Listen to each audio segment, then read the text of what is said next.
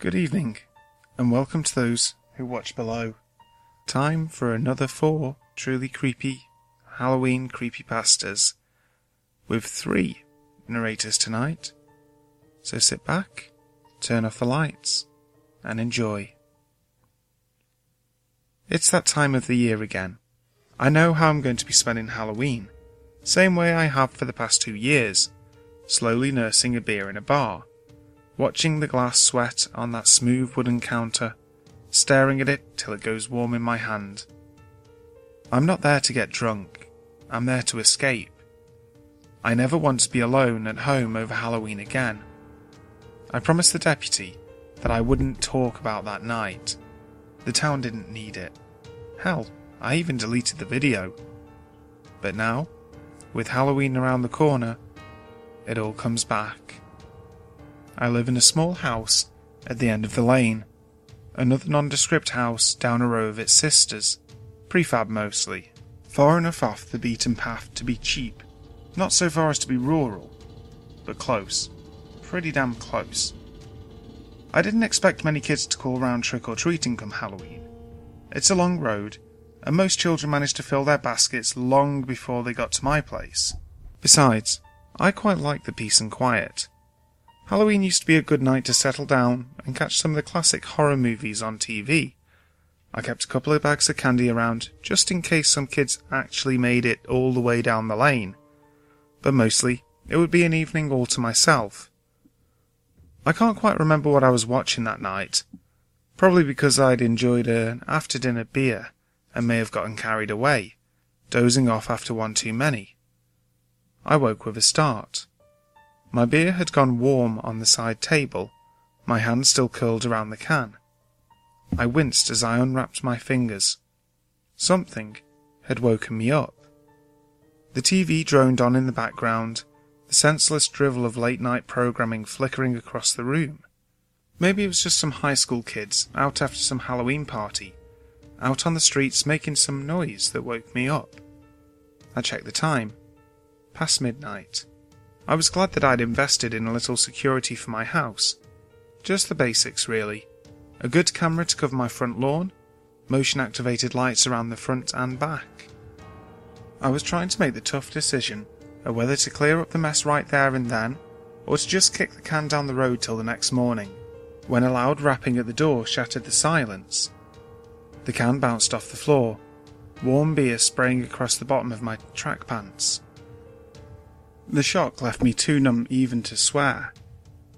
I'd just set the can back upright when the knocking sounded again. That rhythmic rap, increasingly impatient, the tempo building up as I stepped towards the door. I peered around the edge of the window. I saw nothing but my pale face in the glass. It was pitch dark outside. Why wasn't the light working? The knocking stopped.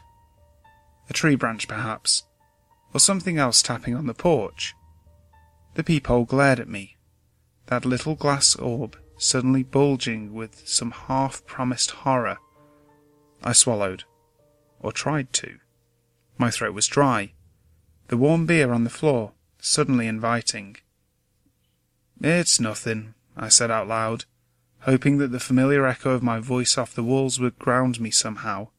I walked up to the door and peered out, only seeing the orange cones cast by the halogen streetlights a distance away. Nothing, I thought to myself, feeling childishly stupid.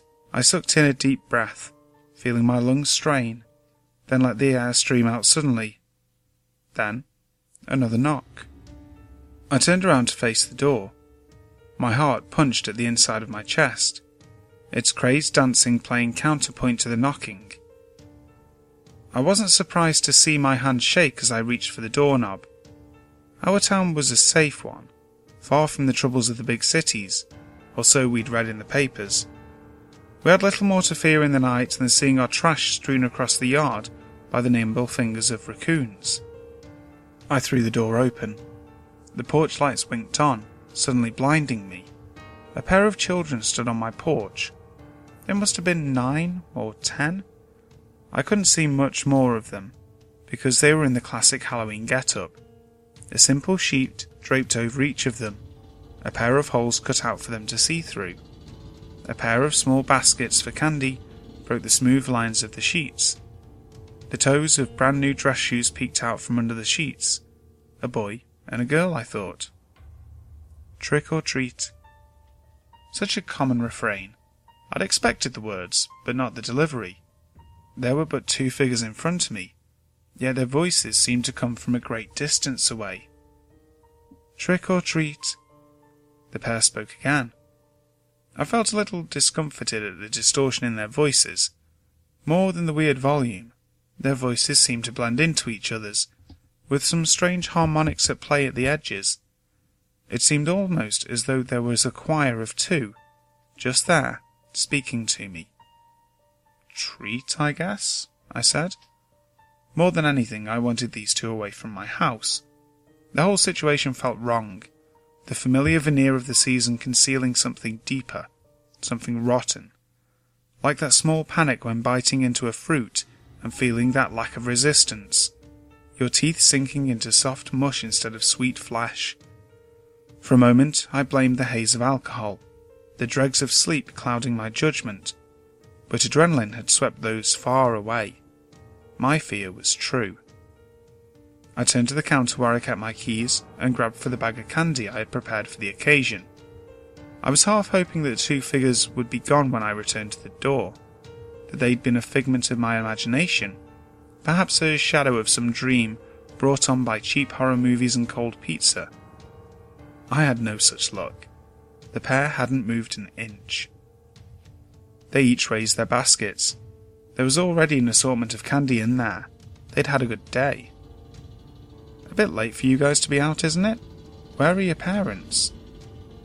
The only answer I got was an impatient shaking of the baskets, the rasp of candy wrappers rustling. I held out a handful of candy, ready to drop it and call it a night. I expected to see a small pale hand clutching at the handle of the basket. Instead, I saw the anemic matte sheen of plastic. The basket was draped off the plastic hand of some kind of store mannequin. I was more than thoroughly creeped out by this effective little trick. I shrugged. Maybe the voices were recorded, a little technology to bolster an otherwise traditional costume. I felt the fear melting away as I explained it to myself in my head. Just some clever little children, probably with the help of an adult. Smart, I thought. It certainly got me going for a while. Stay safe, I told them, dropping the last of the candy into the baskets. They didn't acknowledge me. They just stood still on the worn wooden boards of my porch. I shut the door on them. The window darkened as the light on the porch shut off. Odd. Maybe the motion detection had stopped working. Some unbidden instinct told me to stay there and wait. I heard the unmistakable sound of footsteps on the porch as the two walked off. Still, the light stayed dark. My relief grew as the odd strangers left my property. Still, something didn't sit right. Something wasn't right. The light was working. It turned on when it detected me. It saw me. It didn't see the kids. The sensor was working. It was state-of-the-art. Passive infrared. Detected motion by detecting changes in temperature, like a human body. Like mine. But not the kids. Whatever was under those pristine white sheets wasn't warm at all. The realization washed over me, like an ice cube running down my spine. My breath came in short rasps. I had to see. I had to know. I could barely bring my hand to the curtains, they were shaking so bad. When I pinched the edge of the curtain between my thumb and my finger, the curtain began to undulate wildly. I filled my lungs and peered out through the glass. They were still there, barely 20 yards away, doing nothing. Just standing there, motionless, facing the street. As I watched, they both swiveled their heads, in perfect tandem, to affix two pairs of fathomless eye holes on the window. There was no way. There was no way they could have seen me come to that window. I had to put the back of my hand in my mouth and bite down hard to keep from calling out. They knew. They knew I was there. I backed away from the window, dragging my leaden feet over the carpeted floor. I barely noticed when my heel knocked the can back. The beer leaked out onto the carpet, leaving a widening patch in front of me. I couldn't believe the raw, animal fear those two had summoned up in me. Every instinct had told me to run. Run, get help, anything but stay and be trapped in my own house. What could I do? Call the police and tell them that I was scared of two little children trick-or-treating? Call one of my friends past midnight and ask them to come over like a little boy crawling into his parents' room after a nightmare? The situation was ridiculous. My mind told me so. That there had to be a rational explanation for everything. But I couldn't explain away the light, fluttery feeling in my stomach. I could not rationalize the prickly lump at the back of my throat. They'd only said 3 words to me, in those unearthly tones. Who knew how cold those lips were? I shut the door to the kitchen, the sound echoing through the empty house. I turned my chair to face the front door, and then I waited, white-knuckled, for the dawn to come.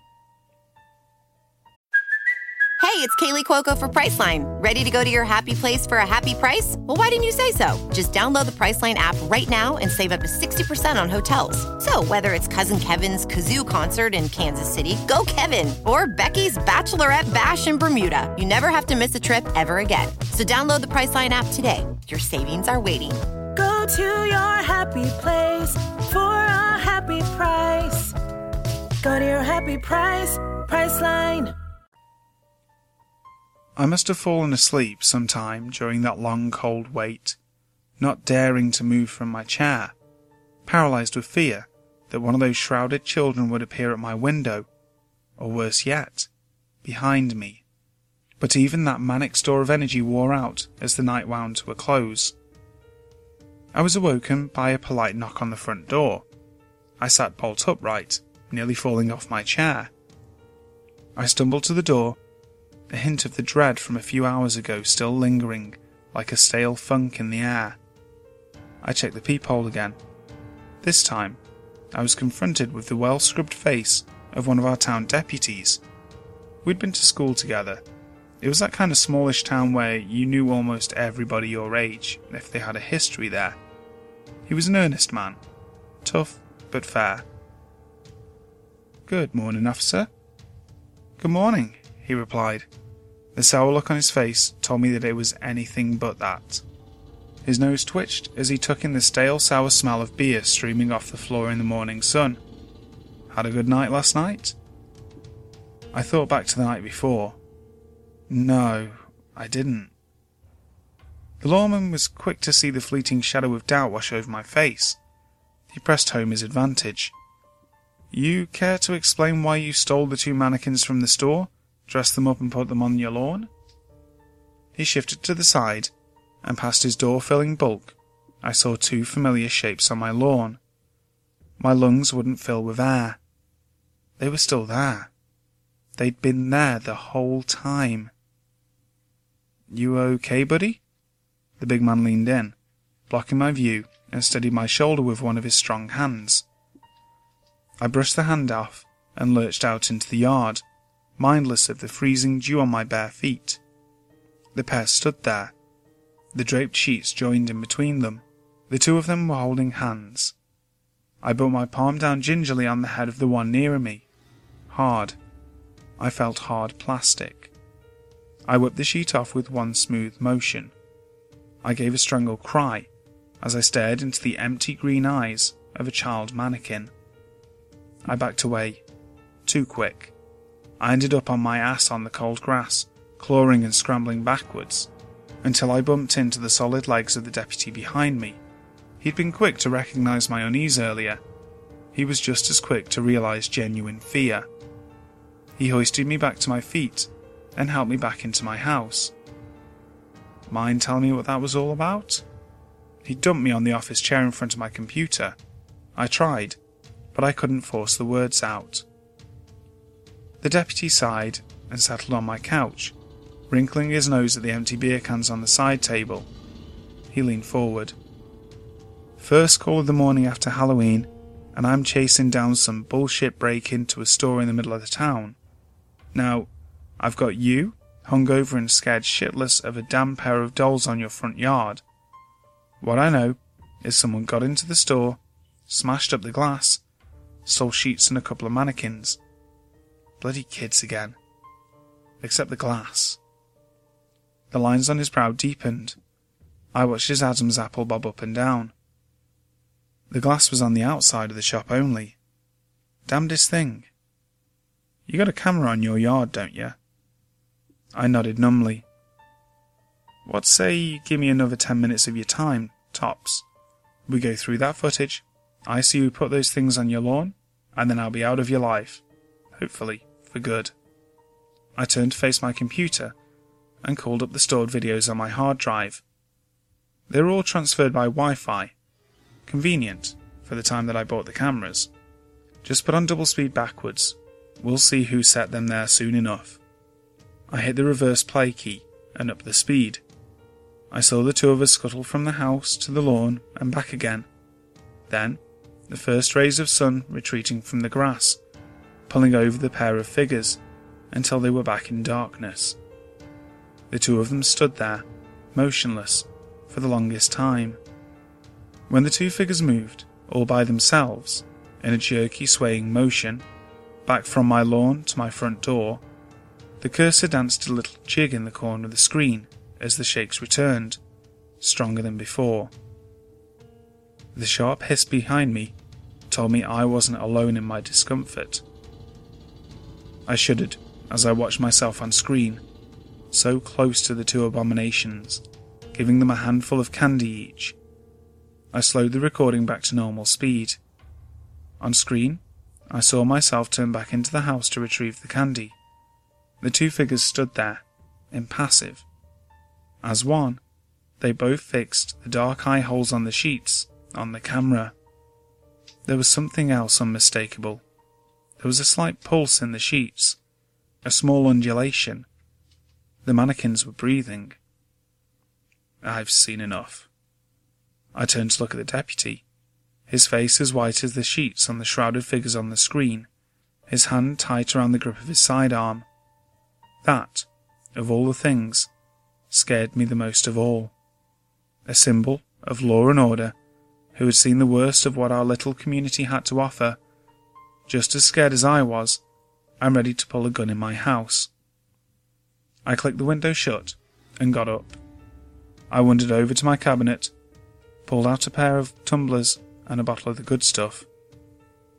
The bottle gave a couple of contented glugs as I sloshed the rich golden whiskey into the glasses.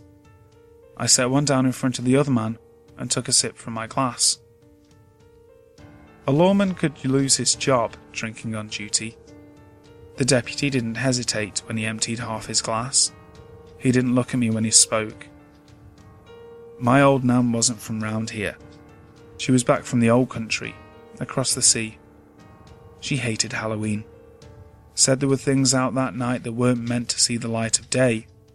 One night a year, she told me. For one single night, some things were set loose. The candy and costumes were a new thing. Back in the past, on All Hallows Eve, good folk crossed themselves and prayed and stayed in. Whatever's on that recording, it's not what our town needs. You understand? Dumb high school kids, I said, the lie taking shape and form in my mouth. Fooling around. The lie fleshed out, took on a veneer of credibility. That would be the explanation. No one had to know the dark kernel of that story. And your camera, it was having technical difficulties that night? Never was a good piece of equipment. Regretted buying it the same week. He stuck out his hand and we shook on it. And I've kept my word, to now. There isn't a good reason why I broke my promise. I'd never known true fear till that night, but I replay it in my head, over and over. The recording is long gone of course, but every detail of that night has been branded on my mind. I remember the fear, but I cannot think of a single action the two of them had done to threaten me. Eerie, unnatural, but without a drop of malice. It'll be Halloween soon. I know where I'll be on that dark night. Some things roam the streets that shouldn't be there. The masks and costumes aren't always for the children. Sometimes they're there for the adults, for our protection. After the deputy left, I watched the video forwards, just once. I remember seeing the two figures on my lawn, slowly inching their hands up, locking them under the sheets, and waiting for the sun to rise. Things that shouldn't be out on this good earth. But sometimes, just sometimes, they want just the simple things. Like one last trick or treat. As a child, my favorite part of Halloween was the pumpkin carving. At first, my brother and I would just watch our dad do it, since we were too young to play with knives. But as we got a little older, we were allowed to make our own. I was much better at it than my brother, but he didn't seem to mind. He wasn't into the artistry of it as much as I was. I loved it so much that our dad would take me back to the pumpkin fields every few days, so I could continue creating my masterpieces. Everyone loved my pumpkins. The neighbors would always say how talented I was to craft such expressive faces. My dad started calling me his little carver. I even started carving pumpkins for people in the neighborhood. Pretty soon, everyone had one of my famous pumpkins on their front stoop. I remember my dad bragging to one of the neighbors that I could probably carve a pumpkin in my sleep. The Halloween after I turned 12, I got the most candy of any previous year. People gave me extra as a way of saying thank you for the pumpkins. There was so much that I gave some to my brother, which I normally wouldn't do. He gave me a big hug and said he loved me, so I smacked him and called him an idiot. We ate so much candy that we went to bed with stomach aches. That night, I had a dream that I went to the pumpkin fields alone. It was dark, and all I could see in every direction were pumpkins of all shapes and sizes. I strolled the rolls, searching for the perfect one. A voice from behind me said, "Pick me!" So I turned around to see a huge, magnificent pumpkin. It was almost as big as I was, and looked ripe for the carving. A knife appeared in my hand, and I went to work, stabbing and slicing as inspiration took over. And when I was finished, it was the greatest creation of my young life. Brimming with pride, I took a step back and admired my achievement with a satisfied smile. The next morning, they rushed my brother to the hospital, but it was too late. This incident happened to me last year on Halloween. My little brother and I were home alone since our parents had gone out to a Halloween party. They had tasked us with handing out candy to the trick-or-treaters. This bummed my brother and I out because we had made plans to go trick-or-treating with a few friends. Our parents told us that we were too old to still be trick-or-treating, and that we could instead invite our friends over to the house and hang out there. My friends declined my invitation to come over because they still wanted to go trick-or-treating, so that left me home alone with my brother, handing out candy. A lot of people stopped by our house, and by 10 o'clock, almost all the candy was gone. My brother and I decided that we'd eat the rest. So we were sitting on the couch, watching a scary movie, stuffing ourselves with candy, when there was a knock at the door. I stormed off the couch, wondering who the hell could be knocking on our door this late. I assumed that it was just some late-night trick-or-treaters. Even if that was the case, I had turned the porch light and Halloween decorations off, which should have been a dead giveaway that we were out of candy or that we weren't home, so I assumed it was my parents. Being cautious, I looked through the peephole and saw a suspicious man standing on our front porch. He was wearing a black hoodie with the hood over his face, which made it difficult to see his face. The only detail of his face I could spot was that he had a beard and dry, crusty lips. There was no way this guy was a trick-or-treater, because he wasn't wearing a costume, and he was far too old to be trick-or-treating alone. His hands were stuffed in the front pocket of his hoodie, and he also looked very thin. Every single red flag went off in my head about this guy. There was no way in hell that I was going to open the door. Still looking through the peephole, I watched as he knocked on the door again. He seemed desperate for us to open the door and was shaking a bit. It wasn't cold outside. Definitely not cold enough for someone to be trembling. He was giving me a bad vibe, and I wanted to get rid of him as soon as possible. "We're out of candy," I shouted to him. I watched as a smile spread across his face. It wasn't a friendly smile either. "Are you alone in there?" the man asked, almost in a mocking voice. His voice was raspy and dry. "Should I call the police?" my little brother asked me quietly, gripping his cell phone. The man let out a low grumble and said, "Sounds like you're not alone in there."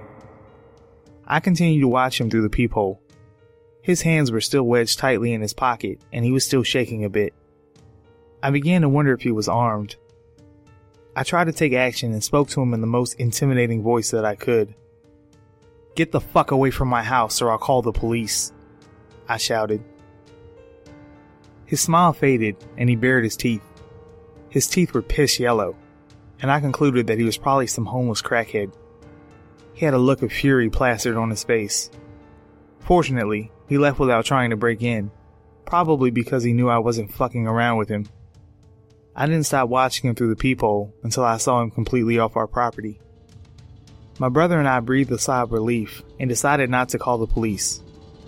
We were a bit paranoid after this and watched TV until our parents came home. We didn't even tell them about the man since he hadn't really tried to harm us. Now when I think back to this, I wish we had called the police because we would have been able to prevent a murder. You see, the next day, we found out the elderly woman who lived a few houses down from us had been brutally murdered. Her neighbor had found her lying on her front porch, covered in blood. She had been stabbed multiple times in the chest and neck. My brother and I immediately knew who had done it, and we told the police what we knew. They couldn't do much from the information we had given them, since we hadn't seen many details of his face. They went on the hunt for the man, but they never caught him. I blame myself for that poor old lady's murder, because I could have prevented it from happening by just calling the police. I think the most disturbing thing of all is the fact that he didn't take anything from the old lady's house. Her house had been left untouched, but he could have gone in and taken what he wanted since her door was wide open. This means that he just wanted to kill. That was his only intention. He didn't want money or jewelry. He only had the urge to murder.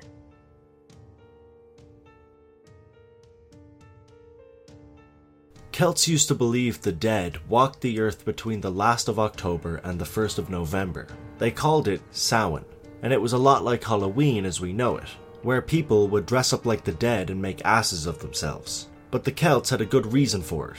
Dead folks leave you alone if they think you're dead too. The dead, according to the Celts, are something to be feared and respected. I've already told this story 100 times to the police and shrinks, friends and family, but it's been years since I last told it, and it seems appropriate to have something on paper on the eve of November 1st. At the time, I was going steady with the wonderful fella named Harley Davies. He had a big heart, and he loved to have a good time, but he never said much unless he was alone with you. Harley was only comfortable with crowds when he was on stage. He had a little sister called Sage, who was even less inclined to talk to folks cause mentally she was basically a child. Their mom and dad died in a car accident when they were little, and Harley had been taking care of Sage ever since. She followed him around like a puppy dog. The three of us was real close, and we went everywhere together. A trio of dumb, drunk, perpetually bored 20-somethings. We formed a dinner theatre group with our friends Teddy and Enoch in 1991. Melodramas, murder mysteries, and hammed-up musical performances. We mainly played bars and restaurants, but we'd play anywhere if the price was right and the crowd's agreeable. People mostly came for Harley. You put Harley in front of a piano when he caught fire. But Enoch's off-coloured jokes and my skeezy wardrobe helped bring him back every night. Sage, on the other hand, had nasty stage fright and refused any part we offered, but she never missed a show. We had friends in Colorado who gave us a ring one afternoon. Good friends from college we used to have insane Halloween parties with, and who now run a fancy club. And they said that they wanted to get together with us to set up a regular gig.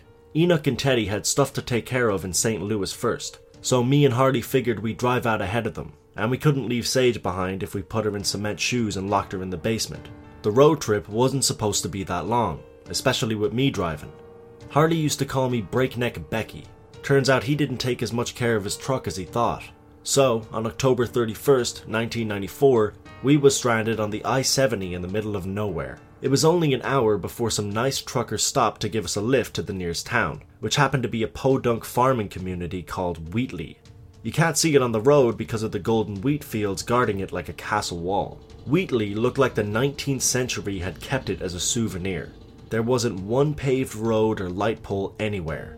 Their phones probably still needed a switchboard operator. They didn't even have a town sheriff. Everyone knew everyone, so nobody could get away with anything, I guess. Harley found a modern mechanic there, and they went to get his truck. Me and Sage toured the town and got to know the locals while waiting for Harley to get back. The people were really friendly to strangers. Everyone welcomed us with a smile, asked us what brought us around their humble community, offered us food, beer, or both. Despite the small population, the place was always pretty busy. The streets were always bustling with trucks and tractors, and people lugging supplies to and from the town centre. Miss Winston, the stout old farmer's wife in charge of the inn, was happy to tell us about the town's history. Wheatley kept its economy going for over a century with wool and wheat. It got its name from the bountiful wheat crop it churned out since the first house was built there. I pointed my thumb towards the huge fields we saw on our way and said that I wasn't surprised, and complimented how healthy and beautiful it looked. Mr. and Mrs. Winston frowned and looked at each other. Mrs. Winston cleared her throat and pointed opposite where I had. The Edisons raised their wheat crop up that way. What you saw was the Darrow place. Nobody uses that crop. Is it just for show then? I laughed. Miss Winston ignored me and went on about the Wheatley sheep herders. Harley and the mechanic came back with the truck pretty quickly. The mechanic told us that it would be in the shop for around 24 hours or so, but he could fix her up for cheap. On our way back to the main road, we passed a cluster of little houses that looked like their roofs would collapse any minute, with a couple goats munching grass in the nearest one's front yard. A crude scarecrow was propped in the middle of the yard with its burlap head hanging low as if it was praying. Its eye and mouth holes stitched shut with black thread so it looked like it was sneering like a fox. In a morbid touch, around the scarecrow's neck was a hemp noose, not attached to anything, just severed and dangling, like a necktie. Seemed like an odd place for a scarecrow, since there wasn't any crops in the yard, and I never heard a tale of crows eating goats. While touring the rest of the town, we realized everybody in Wheatley had one of those things planted on their property somewhere, or they were in the process of planting one. When Harley asked Mr. Edison about them, he told us an interesting story. In the 19th century, a serial killer known as the Harvest Phantom terrorized Wheatley for several years. Every harvest season, somebody would leave their home to run errands, only to turn up dead in the street, usually chopped up with a sickle or an axe. The yearly death tally ranged from as few as 1 to as many as 5. The Harvest Phantom was revealed to be Tommy Darrow, the son of the big wheat crop owner. They never found out why he did what he did. The town was too hasty to lynch him. After Darrow died, a plague of misfortune swept Wheatley every October, usually at the end of the month. Darrow's mother was found drowned in the bathtub one year. Mr. Proctor's sheep got sickly and started dying, for no reason. Houses caught fire and children went missing, and everybody who tried to take over the Darrow property died in freak accidents. Almost always while in wheat fields. Heart attacks, strokes, falling on dangerous tools, one gruesome incident with a combine. People said it was the ghost of Tommy Darrow exacting his revenge on the town for not giving him a proper trial. They even said his spectre walked the streets on the night of Halloween, the night that he was lynched, and anybody who stayed out after dark would never be seen again, not in one piece anyways. So they started putting effigies on their property to ward him off, made in a scarecrow's likeness, cause the Harvest Phantom wore a burlap sack over his head that made him look like one himself. The noose around his neck reminded the spectre that he was supposed to be dead and sent him back to his grave before he could kill again. During the harvest season, everybody erected their effigies in their front yards, and barred the doors and windows at 9 p.m, and they didn't let anybody in or out no matter what until the sun came up. Since they started doing all that, and since the Darrow crop was shunned by everyone, there had been no incidents. In all that time, you never once had one nighttime emergency, said Hardy, or gone out for a midnight stroll even. Mr. Edison looked at his feet for a moment, then said, I had a rotten day one Halloween when it was past curfew. got to feeling spiteful and told Sarah I was going to work the tractor to take off some steam. Ghostly killer legends be damned. The panic attack this induced in my sweet little Sarah is something I never want to see again. When she calmed down, she told me that her great-grandfather was once the town physician. The proctor's youngest son was sick with a fever one Halloween night and needed treatment. Doc gave them instructions over the phone, but they insisted on a house call. He decided that the boy's health was more important than some archaic superstition, so he packed up a little doctor's bag and said that he'd be right back to his family, and he scurried out the door. Mr. Edison took a moment to puff on his pipe, never looking any of us in the eye. When he was sure we were all listening intently, he said, they found him the next morning in front of his house, slit groin to throat and gutted like a hog. He died stepping out of his yard. Not believing a word of it, I made some dumb remark about hiring Mr. Edison as our troupe storyteller. We had a good laugh, then we left the Edison place in search of any old way to kill the next 16 hours. Suffice to say, there wasn't much to be doing in a town like Wheatley except for drink and fornicate, and with Sage tagging along, the second was kind of out of the question. So at around 7 PM, when the clouds slithered round the moon and strangled most of the light out with it, we found ourselves on the road leading up to Wheatley Hill to the Darrow house. It stood in front of the shunned field like a soldier guarding the gate to a forbidden castle. It was only a minute's walk away from the main road, and Harley thought it would be fun to go check it out. The front door wasn't locked, so we let ourselves in, hoping to find some creepy souvenir to show our friends back home. All the furniture was intact, as if nobody had touched the place for a century. We turned into children, ran up and down the halls making a mess of the place and scaring the piss out of each other. After a while we mellowed out, passed around a joint, shot the breeze, reminisced. Sage checked her watch and got flustered when she found out it was 10 to 9, when the town would go into lockdown. We considered being festive and staying the night in the spooky old Darrow house, but Sage didn't like that idea one bit, so we raced to the Winston place. We shacked up at the inn for the night and indulged ourselves in the free beer Mr. Winston was nice enough to offer us. We didn't get shit-faced exactly, but we were already high and getting more obnoxious by the minute.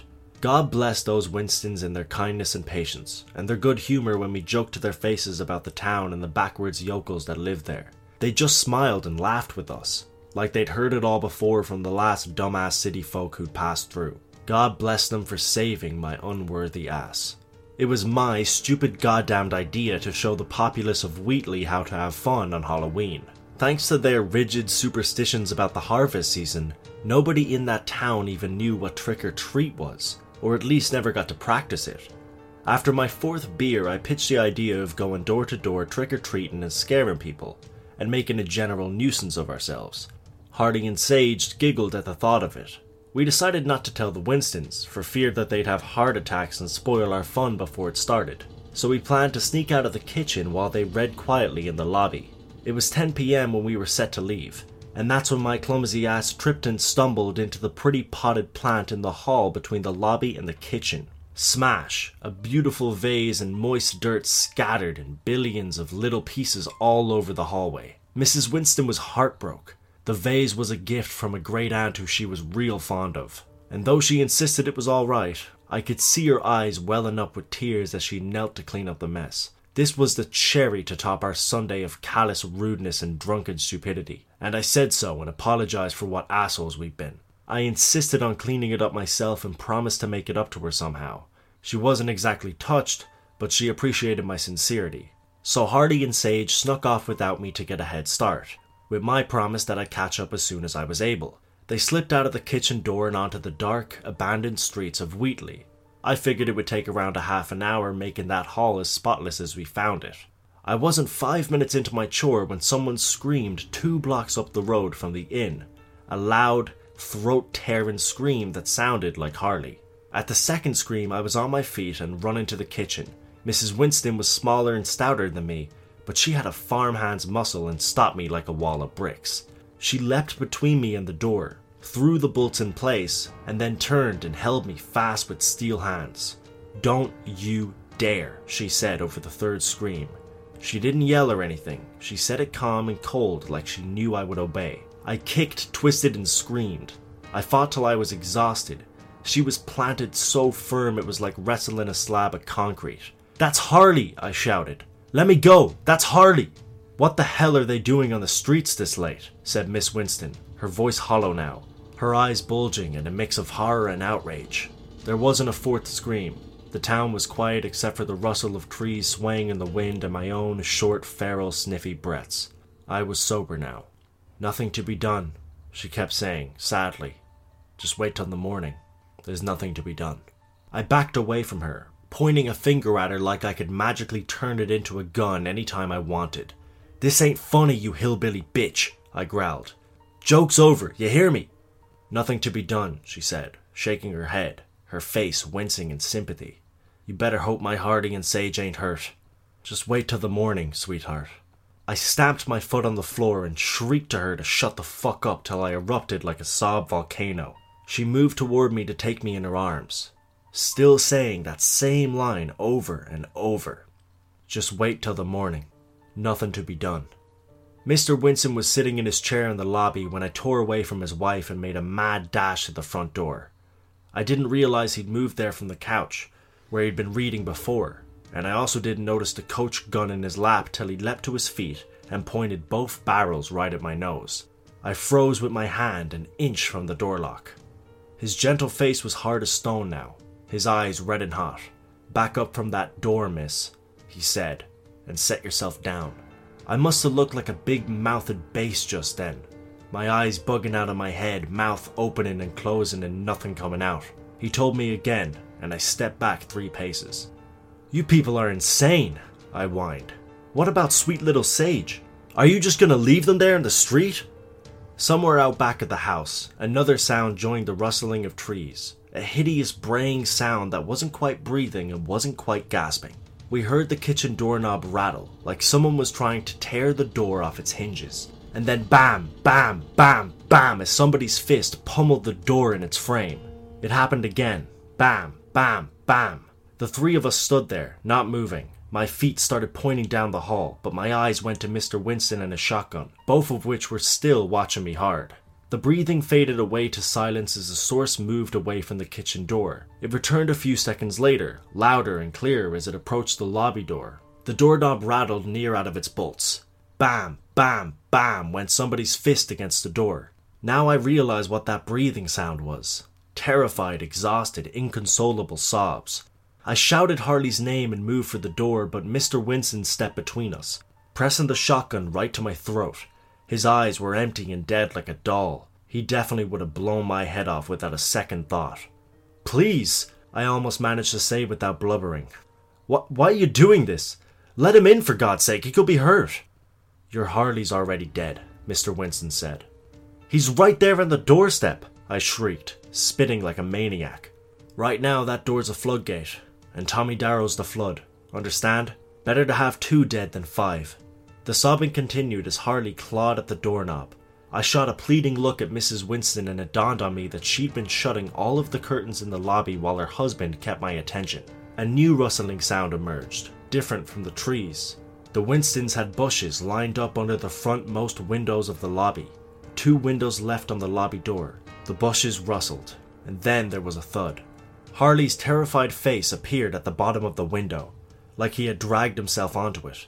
He looked right at me, his face splashed with red, his wet eyes bulging out of the sockets with terror. He started banging a blood-sobbed hand weakly against the glass just as I ran to the window. Mrs. Winston beat me there and grabbed me, wrestling my hands away from the window latch. I started calling her every filthy name I'd ever heard on the top of my lungs.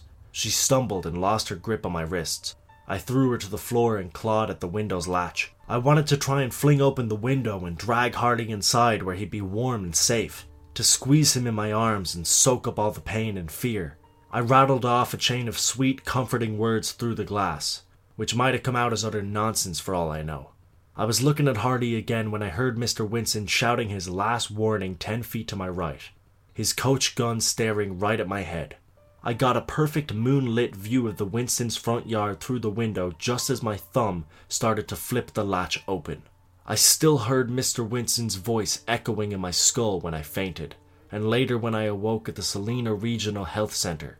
Those words he'd spoke earlier, over the frantic banging of the door and the ungodly sobbing of the stoop. Your Harley's already dead. Standing over the windowsill, I saw Harley's bloody face staring at my stomach. Still bug-eyed, still grimacing, I saw his left hand, still weakly rapping against the window, smearing blood all over it. The fingers limp. I saw the thing that held them both like cheap Halloween props as it squatted in the bushes. Its burlap face, grinning up at me, with a crooked, stitched-up mouth. Thanks very much for watching this evening, guys. I hope you enjoyed all the videos. I will be back, funnily enough, tomorrow with another 3 narrators and 4 creepy tales. If you enjoyed today's video, make sure you like, share, comment and subscribe, and check out the other narrators if you like them. I've put the details down in the description box below. So, until next time, sleep tight. This is the story of the one. As head of maintenance at a concert hall, he knows the show must always go on. That's why he works behind the scenes, ensuring every light is working, the HVAC is humming, and his facility shines. With Grainger's supplies and solutions for every challenge he faces, plus 24/7 customer support, his venue never misses a beat. Call quickgrainger.com or just stop by. Grainger, for the ones who get it done.